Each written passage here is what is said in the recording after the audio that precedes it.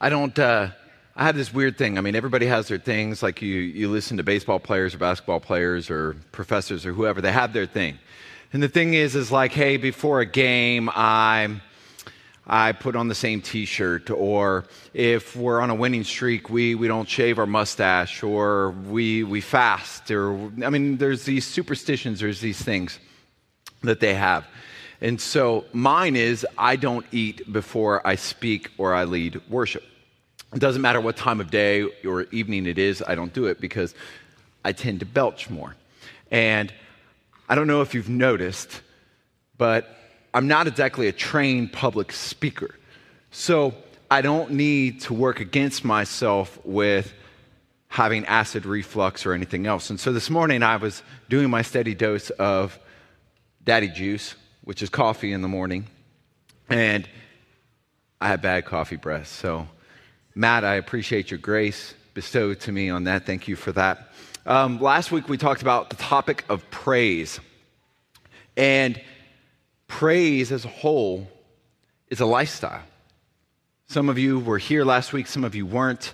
Not that we keep record of every time you're here or not, or who you are or not. That doesn't happen that I know of. But Brent might have a record.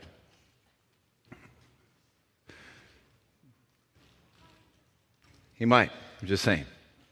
He's checking the list. Going to see who's naughty or nice.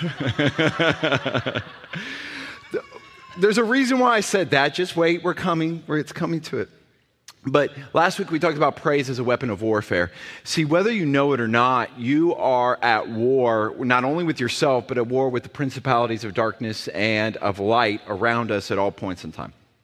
Sometimes we find ourselves on either side of that pendulum. Sometimes we're a little bit too far on the spiritual side where everything is, Satan made me do it, this is an evil attack, something, and we don't take responsibility for our own decisions, our own actions that are there. When we're an intellectual donkey, we try to say, well, Satan made me be an intellectual donkey. No, most of the time you made yourself be that person.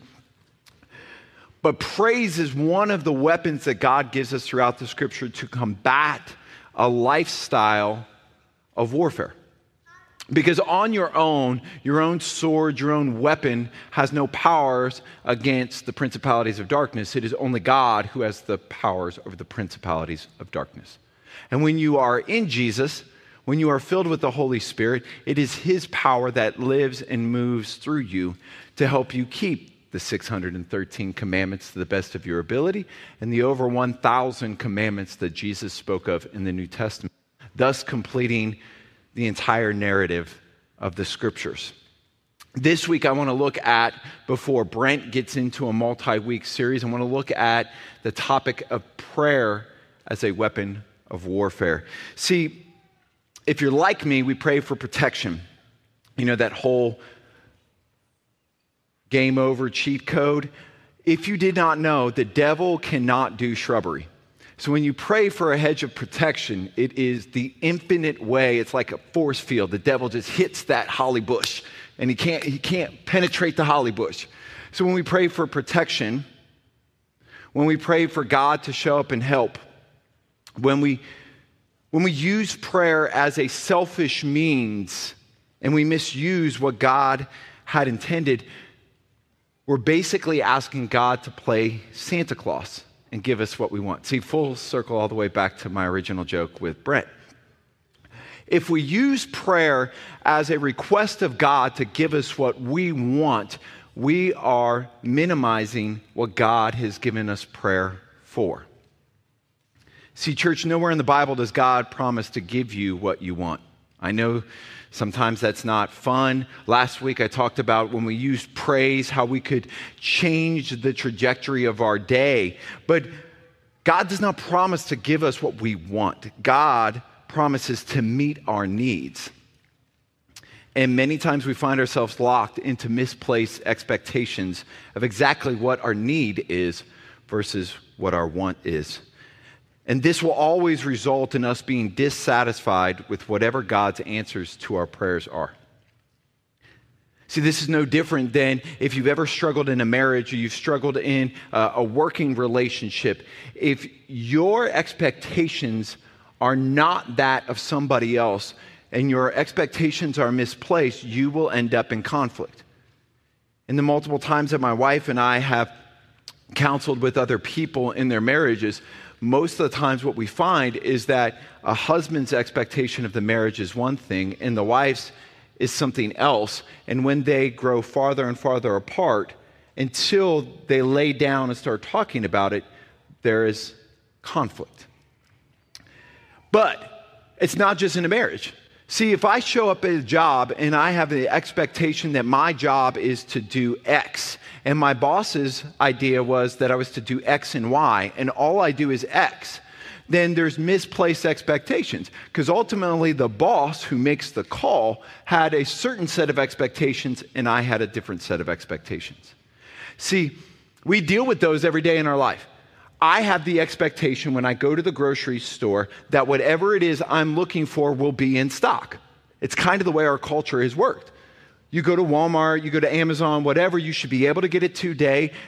Oklahoma's a little bit behind the times, but we're starting to get one-day service on certain things. But you have the expectation that when you go to get something you need, it will be there.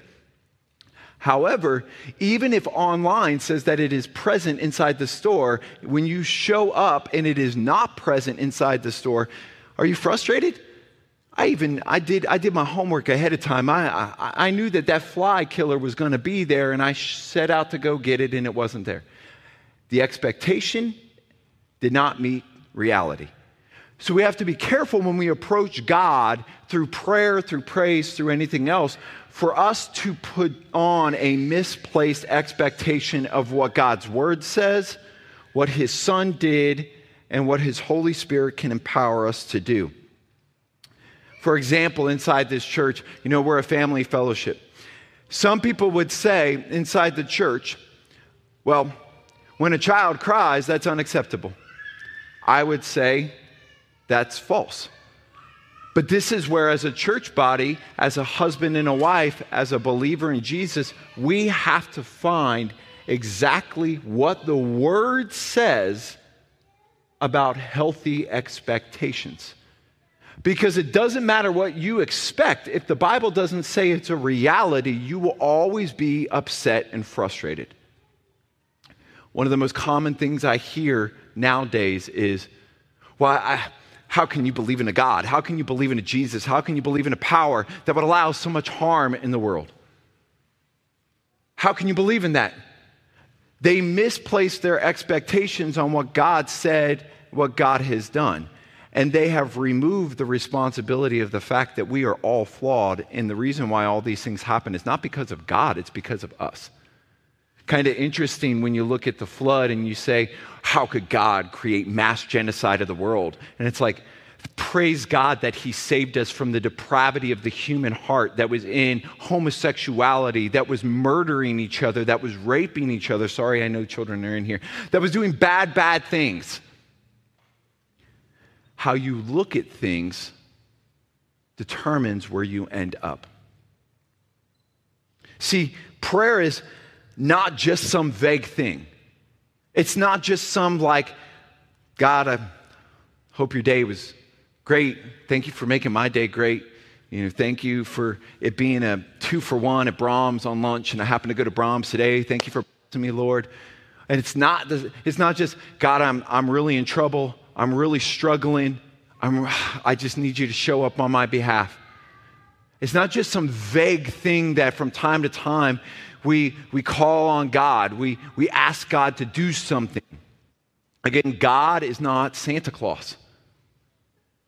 You don't get to call on God and say, God, by the way, I want to go see the new Barbie movie, and my mommy said I can't. Will you please just find it in your power to pop tickets into my hand? No. Prayer is the act of asking God to act on His reputation, His will, His grace, and His nature on our behalf. Let that sink in for a second. When you are praying to God, you are asking God to act on His reputation, His will, His grace, and His character and nature. So let me just go ahead and give you the end of the sermon here. If the Bible does not say that it is in God's will, it is in God's character, it is in his reputation and his nature, you shouldn't have the expectation that you're asking for it and you're going to get it. You should not. So if it says that God is sovereign and you're asking God to judge unrighteously another person, oh, woe is me, so-and-so hurt me, God, will you bring down your fire and judgment upon them? He's not going to bring it down the way you're expecting him to do because it's outside of his character, his reputation, his namesake. If the Bible didn't say it, then he isn't going to do it. It's that simple. So let's make sure we understand when we're asking God to act on our behalf, it is impossible for him to act outside of his nature. Yahweh can't turn into Hasatan today, nor would he. Sometimes that's what we're asking the Lord to do in our prayers. Sometimes like, man, Lord, I need you to deal with that person. It's like, but your expectation is that he's going to go Bruce Willis Die Hard on them and see how God sees the situation, how we see it are not the same. And this is important because we first see this in Genesis 4:26 when man began to call on the name of Yahweh. In Genesis 3:15, God said and gave a promise that he was a rescuer. He would be the rescuer. So then one chapter later, Genesis 4:26, men began to call on Yahweh because they needed a rescuer. So there's a pattern here. It starts in the beginning of the Bible. And we're going to go through the Bible today and we're going to look at whether or not that pattern continues. We see in Genesis 17:18 that Abraham prays for selfish desires. His desire was that Ishmael would be his heir. Whew. Can you imagine what the narrative would be today if that's what God would have granted him? But that was a selfish prayer that Abraham prayed in Genesis 17:18, that Ishmael would be his heir. And then in Genesis 32, we see that Jacob prays to the God of his father Abraham. Abraham was praying a selfish prayer in Genesis 17. Hey, can you leave the house, the car, the guns, everything, the gift cards? Can you leave it all to this son, not to this son? But yet Jacob prays to the God of his father Abraham on the promises that were made to his father Abraham, Genesis 32. We see this with Moses and Joshua in Joshua chapter 7. We see it in Judges chapter 3, that in the middle of the judgment, the judges were asking God to do what he promised. Interesting, this week, a lot of chaos in the news. Not unusual. But this week, there's chaos on both sides of the aisle, which means there's something that they don't want you to know. Because when there's chaos on both sides of the aisle, somebody's hiding something.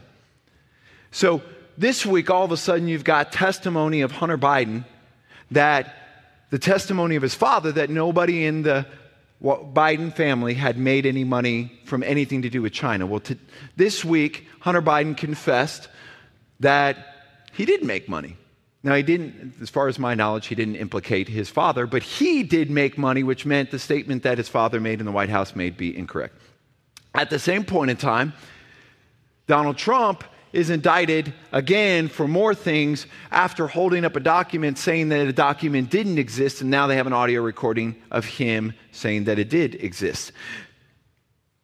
Guess what? Judges chapter 3.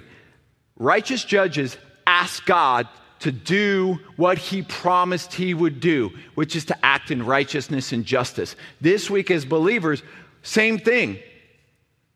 In the political landscape, we need to ask God to be righteous and to bring his righteous justice to this world. Because if everybody's a liar, then that means that God's not in them. It doesn't matter whether you're a Republican or a Democrat. We see in the Bible that Hannah calls on God to remember his promise when she can't have children, when she's barren. And one of my personal favorites Solomon at the dedication of the temple in 1 Kings 8. We think about the temple, the house of the Lord. Last week we talked about, I will enter his gates with thanks. It was a command. You enter the gates with thanksgiving and the courts with praise. You didn't bring your offering. You didn't go up through the temple with your service without that. And so I'm not sure how some of the denominations of Christianity can say that there ain't no praise. I have a feeling there was more praise breaks than non-praise breaks when it was coming to the temple and coming to the Jews. And they were dancing the hora. Some of them might have been dancing the hora and others were doing like one of these numbers. But it was praise. It was a time of celebration. But in 1 Kings 8, Solomon doesn't ask that the Lord would bless this building. He doesn't say, Lord, how beautiful is the structure that you made your house. And again, this was the house of the Lord.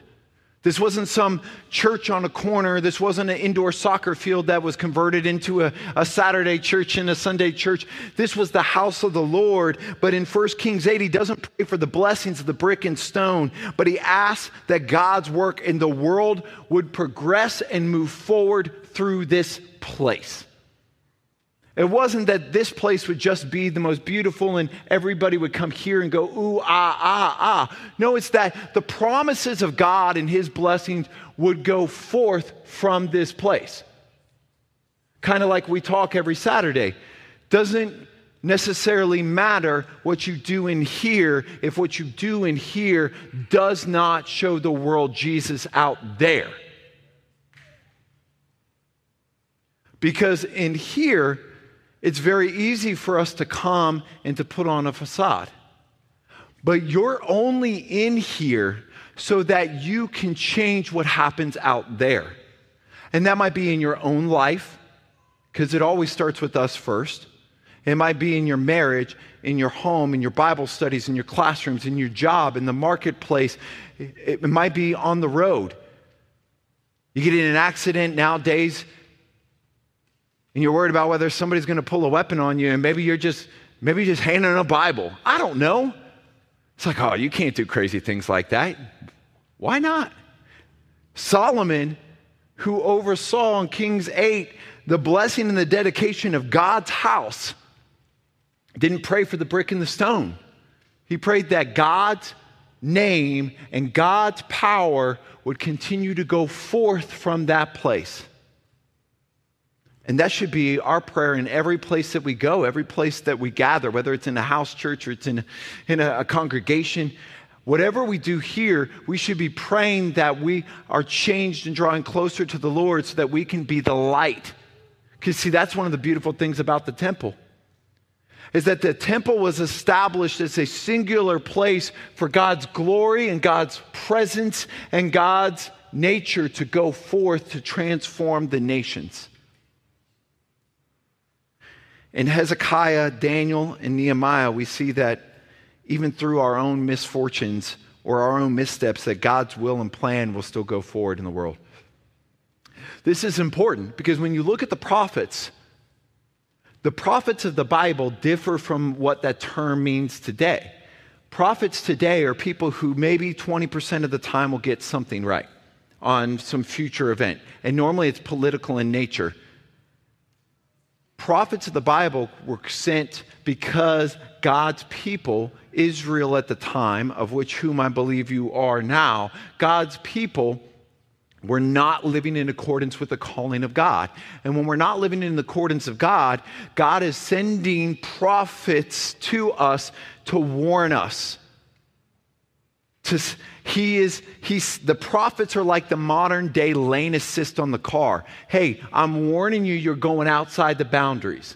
Now, if you have a Tesla, those warnings are pretty good. If it's one of the new EVs from Korea, they might not be as good.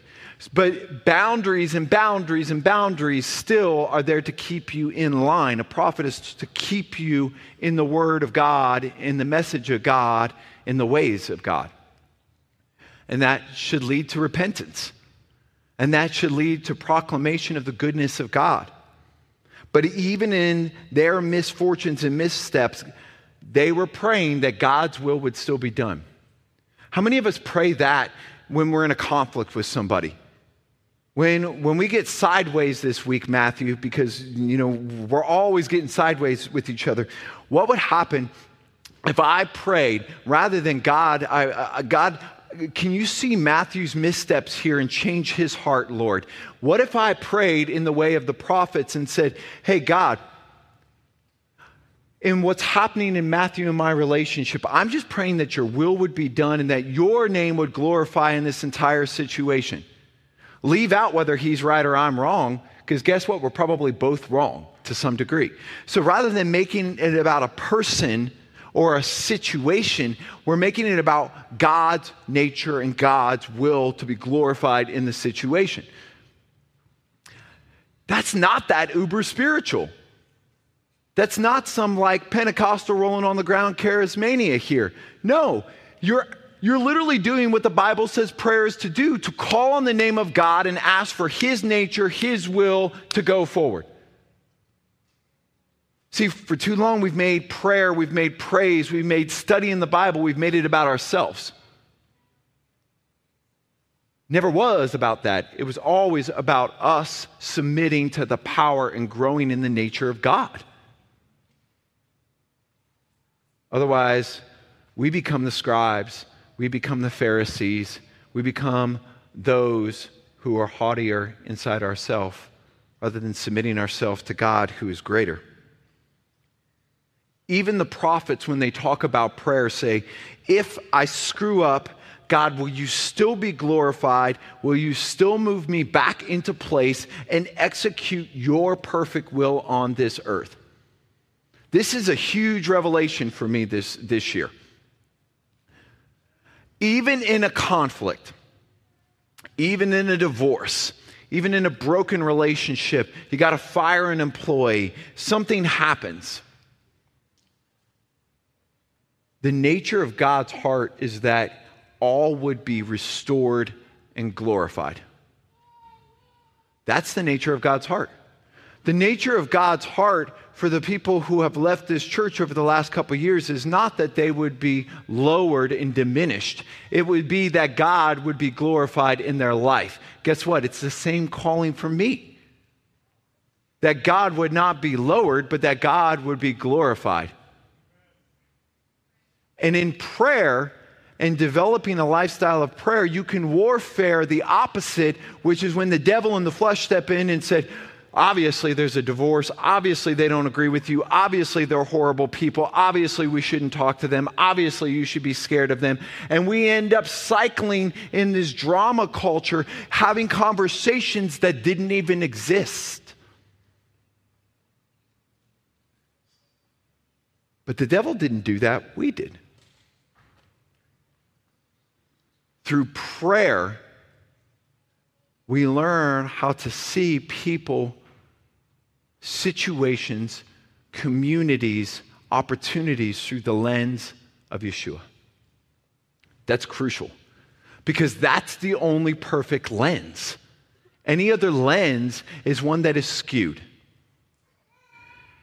And I don't know about you, but I can look back on multiple times in my life where I looked with skewed lenses and I created more conflict or more problems personally than originally existed. This is why you have to understand something. Yeshua is greater than me.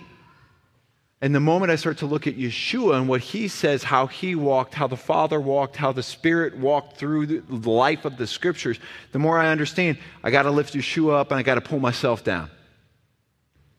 It's not easy. Not sure I know exactly how to do that.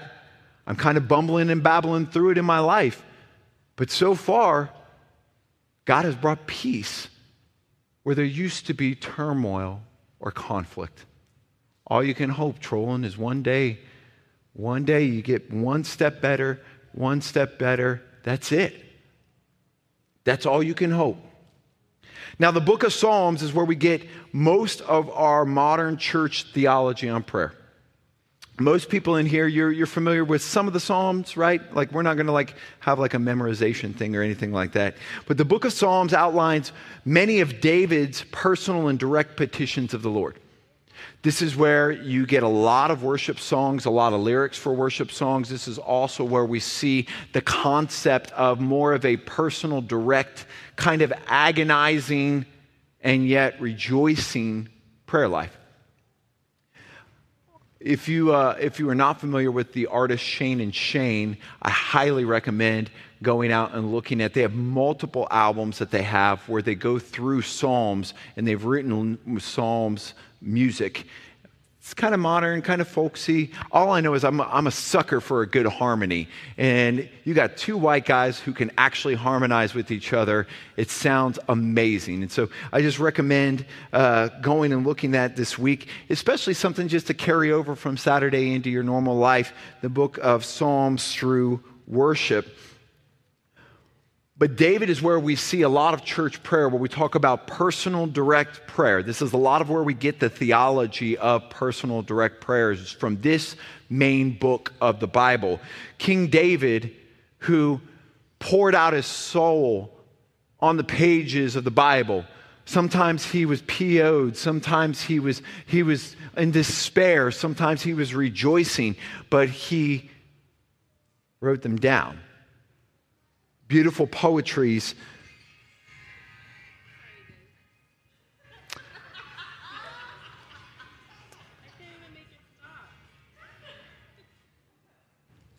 Church, we have witnessed another miracle. My wife followed a direction I gave.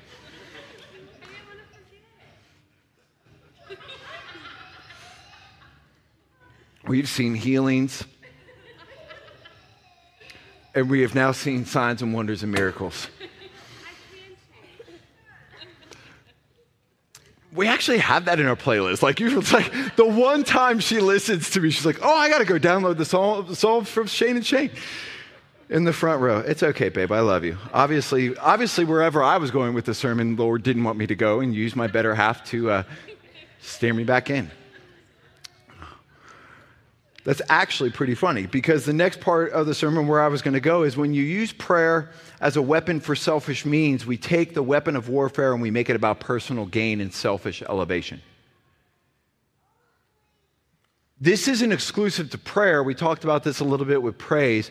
But when you take anything of God, whether it's the words of God, whether it's the reputation of God, whether it's your attempt to take the power and the Spirit of God, and you try to weaponize those for yourself, you are out of line. You are in dangerous territory. You don't get to take God's power, pull it down, and try to Thanos this. No, God is the one who has the right. And this is why I started out by making sure we understood what prayer was. We're asking God to do what God said he would do in his character and his name. So I have literally no power to pull God down and say, God, I want you to judge that person. This isn't some sort of Marvel comic series. God cannot come down and be used as some sort of cosmic force. For all of my old school 90s, 2000 kids, it was the Mortal Kombat or the Street Fighter where like, you don't have the power to take God and transfer God to who you for your selfish, weaponized desires. Well, for my selfish desires, it would be that you would be made low and I would be made high. Okay, that can be your selfish desire, but God will not be a part of that at all. Because it's outside of his namesake, it's outside of his righteousness, it's outside of his character. If you succeed in that, you're either succeeding out of your power, your flesh, or the character of Ha-Satan, the unholy spirit. And so it is impossible for you to bring God down and to weaponize him for selfish means. If something big happens in your life, if something goes on and it's outside the character of God and it's outside of your character, because I've had some people say that before, had to have been God. And I'm like, I even read the extra biblical books And that ain't in the character of God. So what spirit helped you out? As I'm backing away. Some people will say that, they'll say, I'm going to step away before the lightning strikes you. Why do we step away when we're worried about whether God is going to strike lightning on a blasphemous person? Why aren't we stepping away when somebody starts claiming something happened by the power of God and you're looking at it like that? Don't line up with anything God said about himself. We should be walking away quickly. Prayer is for us to lower ourselves into the submission of God's plan for his grace, his righteousness, his judgment, and execution of his plan on this earth. Now, the new covenant prayer.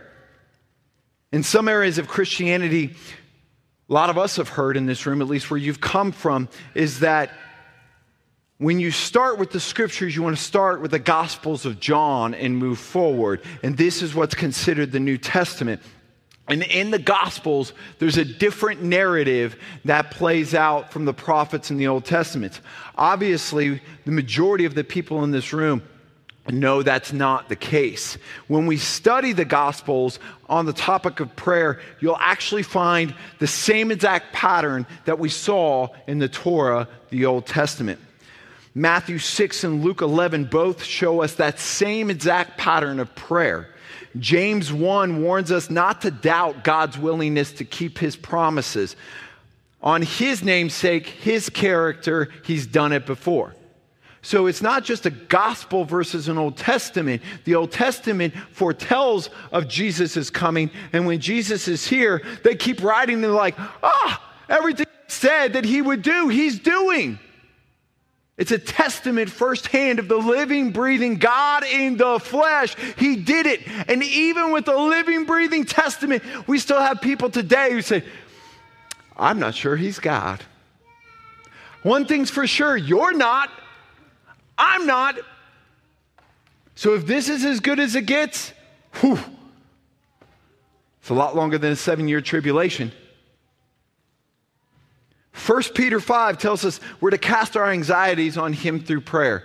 Church, 26% of humans right now are listed as being diagnosed with a professional medical diagnosis of mental health along the lines of anxiety. It's more if you get into other areas, but just anxiety-driven issues. 26% of the people are diagnosed with that. Bible tells us to be anxious for nothing. Now, I do not have a statistic to tell you how many of the 26% are Jesus-believing Christians, but I can tell you that a percentage of it would be. So, as a pastor, I have to ask you, in your prayer time this week, I need you to ask the Lord, can you help me grow to a place where I might have unbelief that your word is your word and your character is your character. Help me grow into belief where I no longer have the doubts of your character, of your word, and I can fully walk in it. Because I can tell you that I'm sure there's people in this room who struggle with some elements of anxiety. And if the Bible says you're to cast your cares upon him, that tells me that he has the ability to cure that. And while I am not a medical professional and I am not giving medical advice, if the Bible says it, I believe it. If the Bible says to do it, I believe we should do it. And if we do that, there is power. Because again, prayer is asking God to work on his namesake for his character and for his plan. Well, if it's in the Bible, if Peter tells us to cast our anxieties on him, he will take our anxieties, then either Peter is a liar or we're wrong. And I'm going to go with the second one, that we're wrong.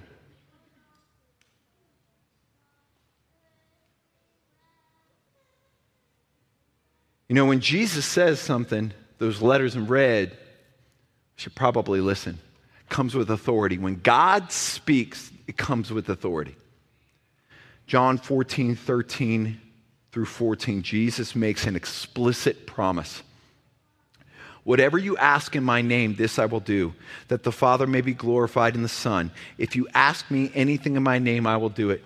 On one hand, we've seen, ask for that Bentley. Ask for that Porsche.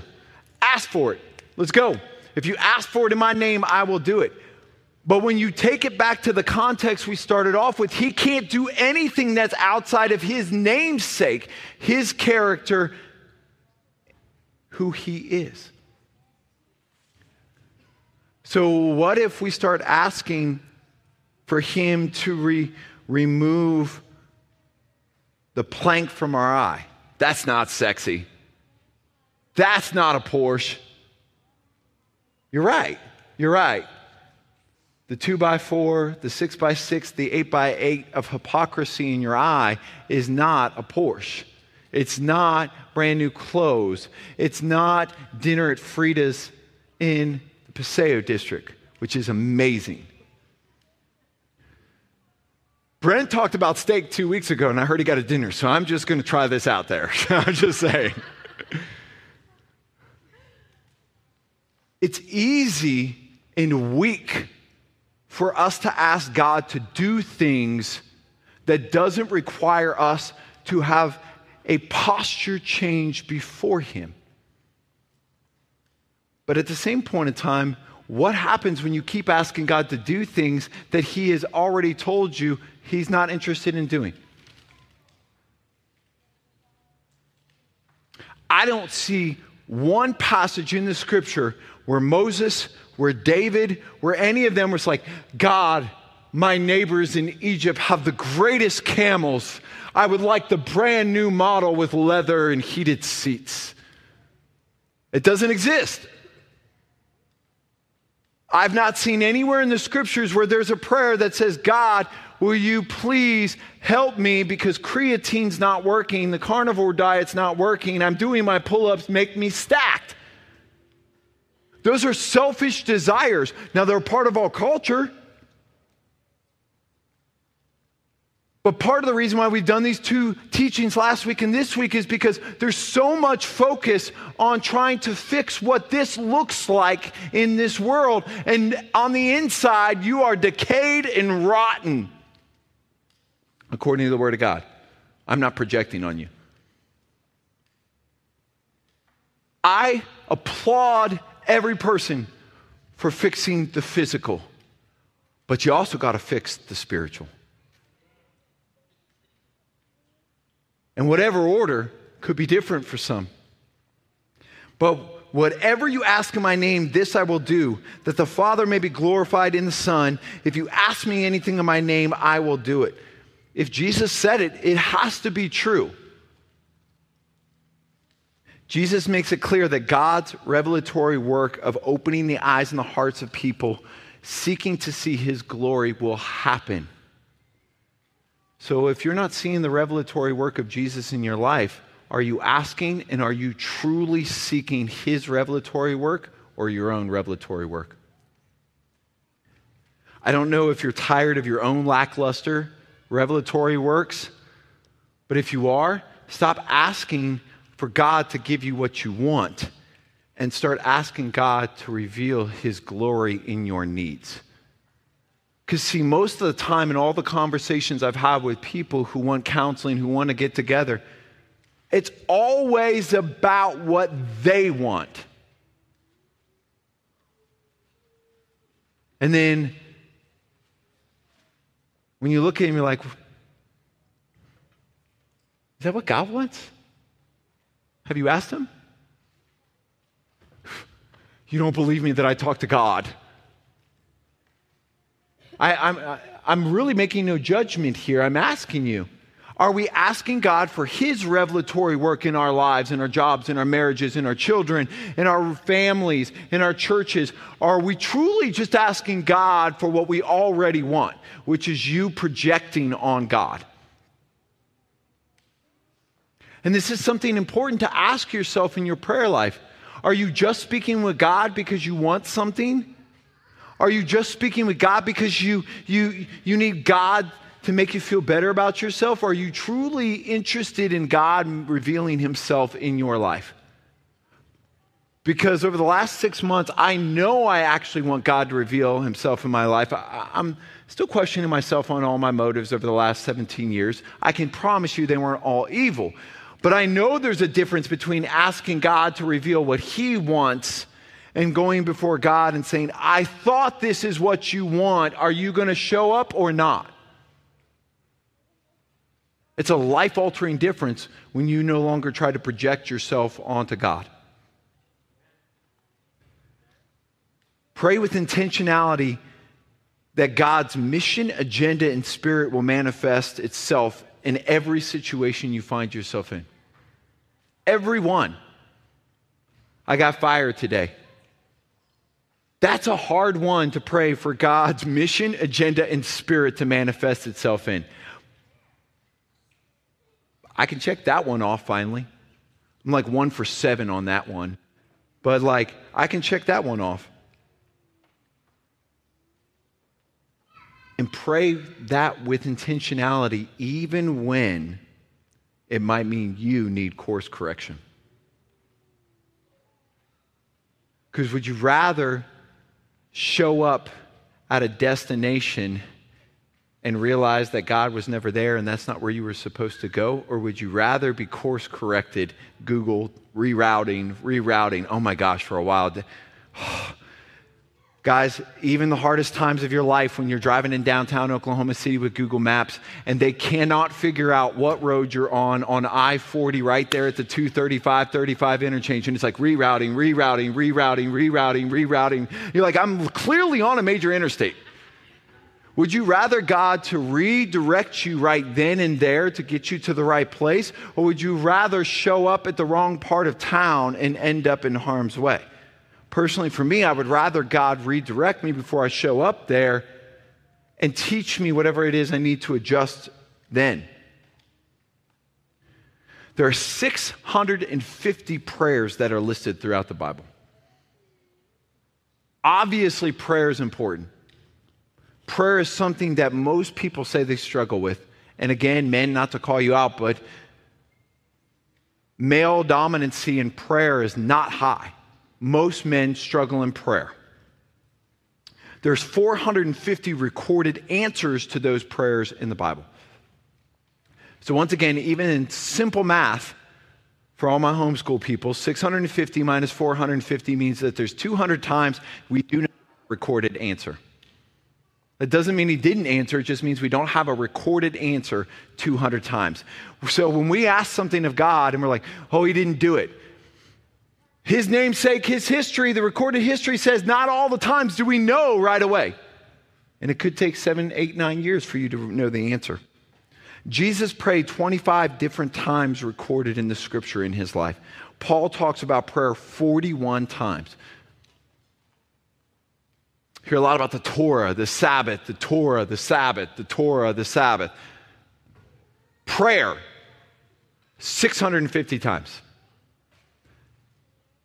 In the Bible, it talks about prayer 650 times. There's 613 commandments in the Old Testament. There's just over 1,000 in the New. Prayer is a pretty big topic of the Bible. Is it as big of a focal point on your life?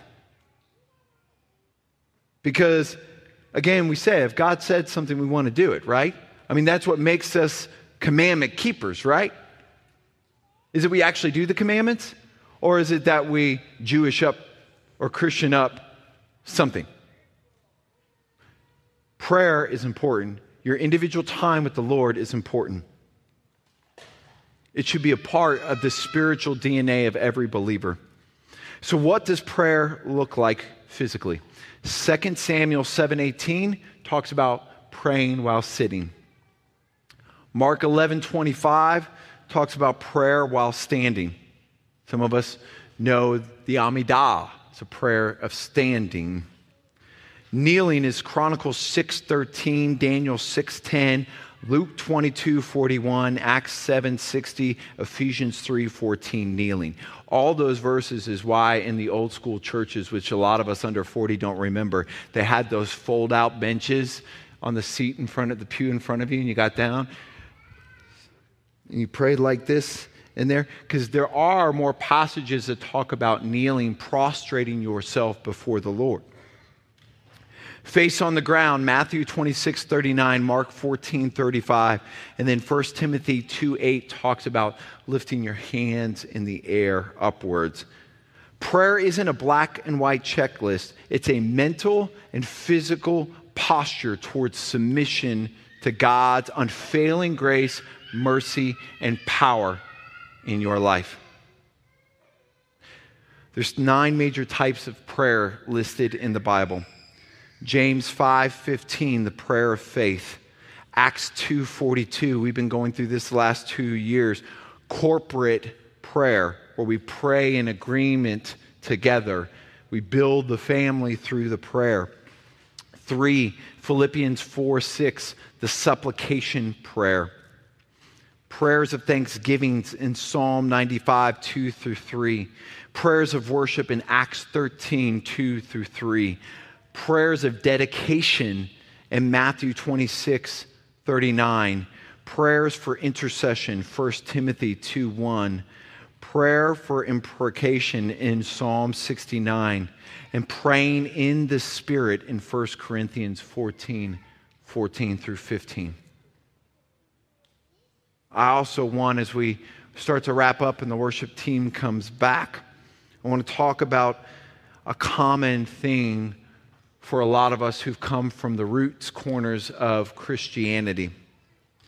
There's this term called amen. In Christianity, it's super popular. I'm not sure that most of the people, especially in Sunday school or when I was in choir school and all these different schools, they're really good about having schools. But you would say amen. And at the end of a prayer, you'd say amen. At the end of a song you liked, you say amen. It got to the point where amen was kind of just like, whenever something good happened, it's like, amen. And then when I came into the Roots movement, I heard all kinds of, well, they lied to me. They lied to me. The preachers lied to me. And I started to hear conspiracies, and I started to hear things that amen was actually, it was derived from an Egyptian god, and you can't say amen anymore because it was really after this and it was after that. However, amen starts in Numbers 5:22. This is the first time we see this, and it means something just as simple. And once you hear this, if you're a Beatles fan like me, a whole new meaning in your mind when you listen to John Lennon, but let it be, or so be it, or verily and truly. So when somebody is standing and they're saying, I pray that God blesses you this week with health, with might, with all these things, and somebody says amen, he's whispering words of wisdom, let it be. Verily, Lord, let it happen. Let it happen, Lord. May it be so, Lord. You're in agreement.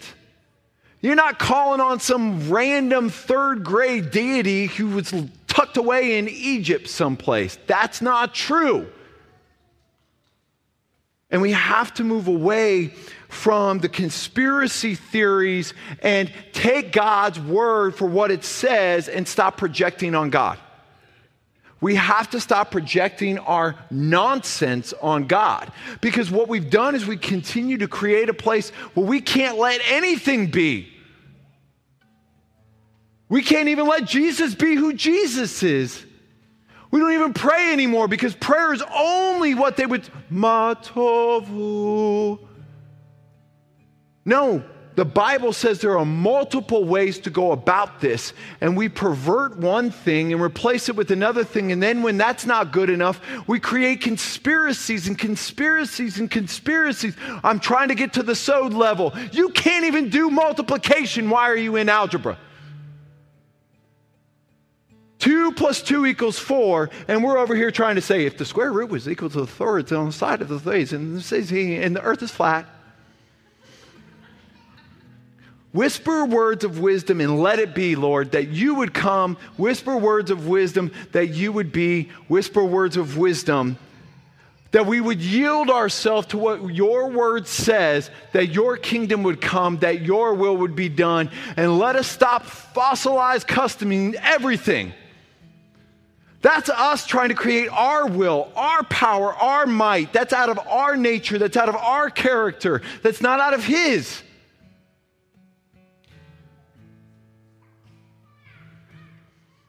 Over the last year, we've attempted to show you what a healthy church looks like what healthy leadership looks like, what healthy church members look like, what healthy followers of Yeshua look like, how to walk in spiritual maturity, and how to respond through trials, whether it be through the lifestyle of praise, or it would be through the lifestyle of generosity and first fruits, or whether it be through the lifestyle of prayer. And as we continue over the next couple of months leading into the fall feast with Rosh Hashanah, Yom Teruah, into Yom Kippur in the Feast of Tabernacles, as Brent continues to go into series about the nature of Jesus and who Jesus is and reveal it, it is so important for you to understand, no matter what part of Christianity you came from, whether you call it Messianic, whether you call it Roots, whether you're a Baptist, a Pentecostal, I'm a Torah observant follower of Jesus, I'm a Torah pursuant follower of Jesus, I'm a this follower of Jesus, I'm a that follower of Jesus. Just remember one thing, you're a follower of Jesus.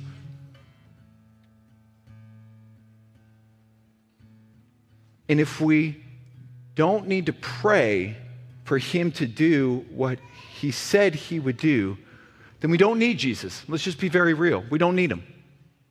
Because we don't need to ask him for anything. We don't need to ask him to do what he said he would do. We don't need to submit ourselves to his will or his nature or his power.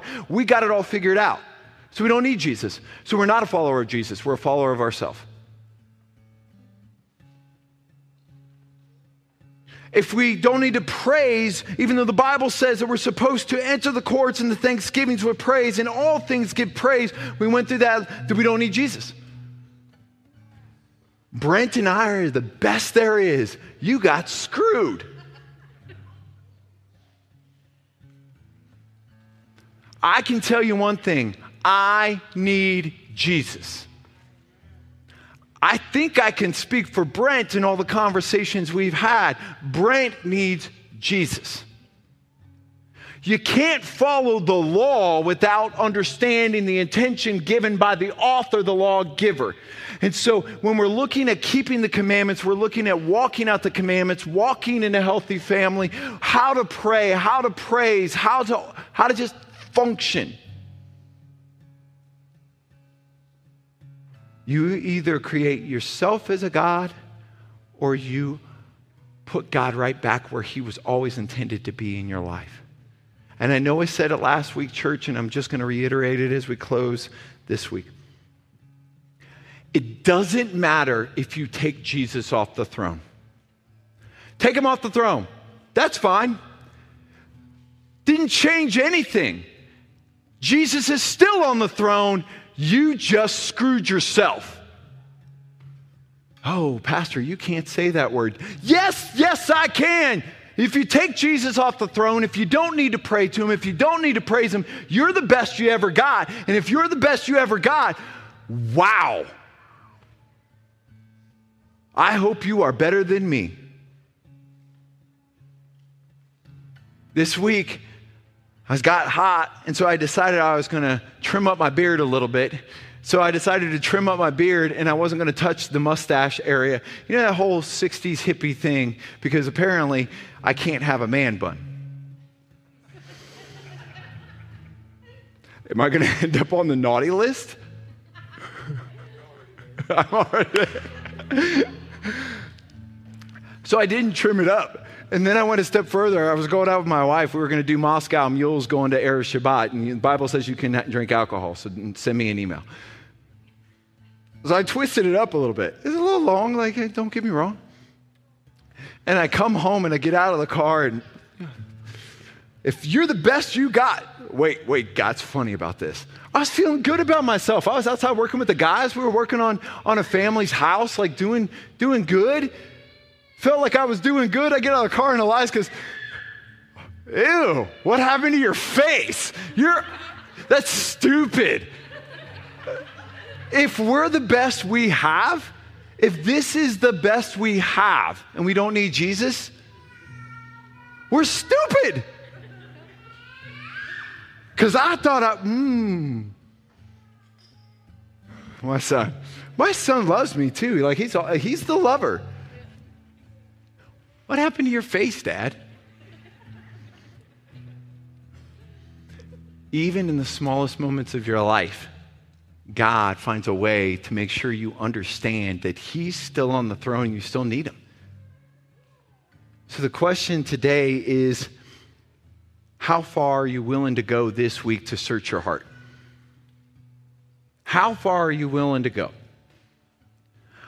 I'm not stupid. I understand that as this church continues to press towards the mountaintop to be alone and intimate with the Lord, and we attempt to do what the Bible, the entire narrative, Genesis to Revelation, tells us, I'm not stupid. The more we try to walk towards the mountaintop to meet face to face with God, there's going to be people like Joshua who are going to get about halfway up and they're going to stop and they're like, Moses, man, thank you. I love you. One of these days, you don't even know it, I'm going to take over for you, but I'm good right here. And then there's going to be the Korahs who are like, oh, that's not Yahweh. This is Yahweh. But in the end, the invitation to go up the mountain to be with God was for all.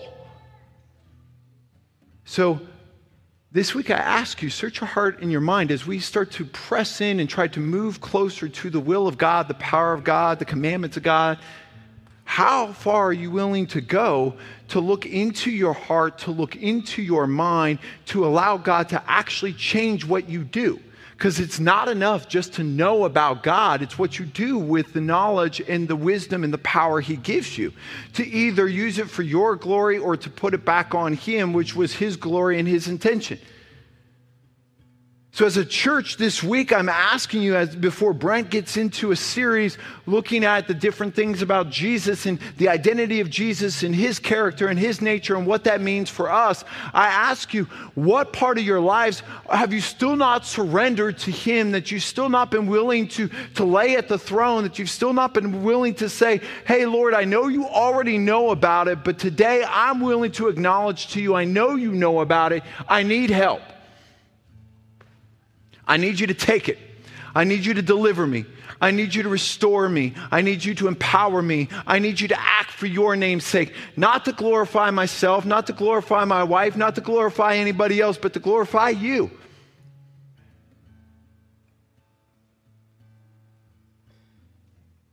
How far are you willing to go to ask God to reveal to you so you can do something different? My wife will tell you, I'm a glutton for punishment. Because even when things are going well, I'm like, I believe God wants more. The Bible says we can have all the riches. I believe he wants more. She's like, we're not even fighting. We got money in the bank. We got everything's good. And I was like, we need to press in closer to God. Call me a glutton for punishment, but I believe that even when things are good, you can get closer to God and he can reveal and bless you more. He can do more. How far up the mountain are you willing to go? This week, how far up the mountain are you willing to go? How far up the mountain in prayer are you willing to go for your unbelieving spouse? How far up the mountain are you to go for your unbelieving friends? How far up the mountain are you to go for the healing or the financial blessing or the restoration or the repentance or the deliverance? How far up the mountain are you willing to go? I guess that's the question. Have you reached the spot? Have you arrived? Or are you willing to go and press in closer to Jesus than ever before and let him heal? If you would, stand with me. Dear Lord, as we sing this song of response today, Lord, I ask that you would never stop revealing to us your nature, your presence, your integrity, your character, Lord.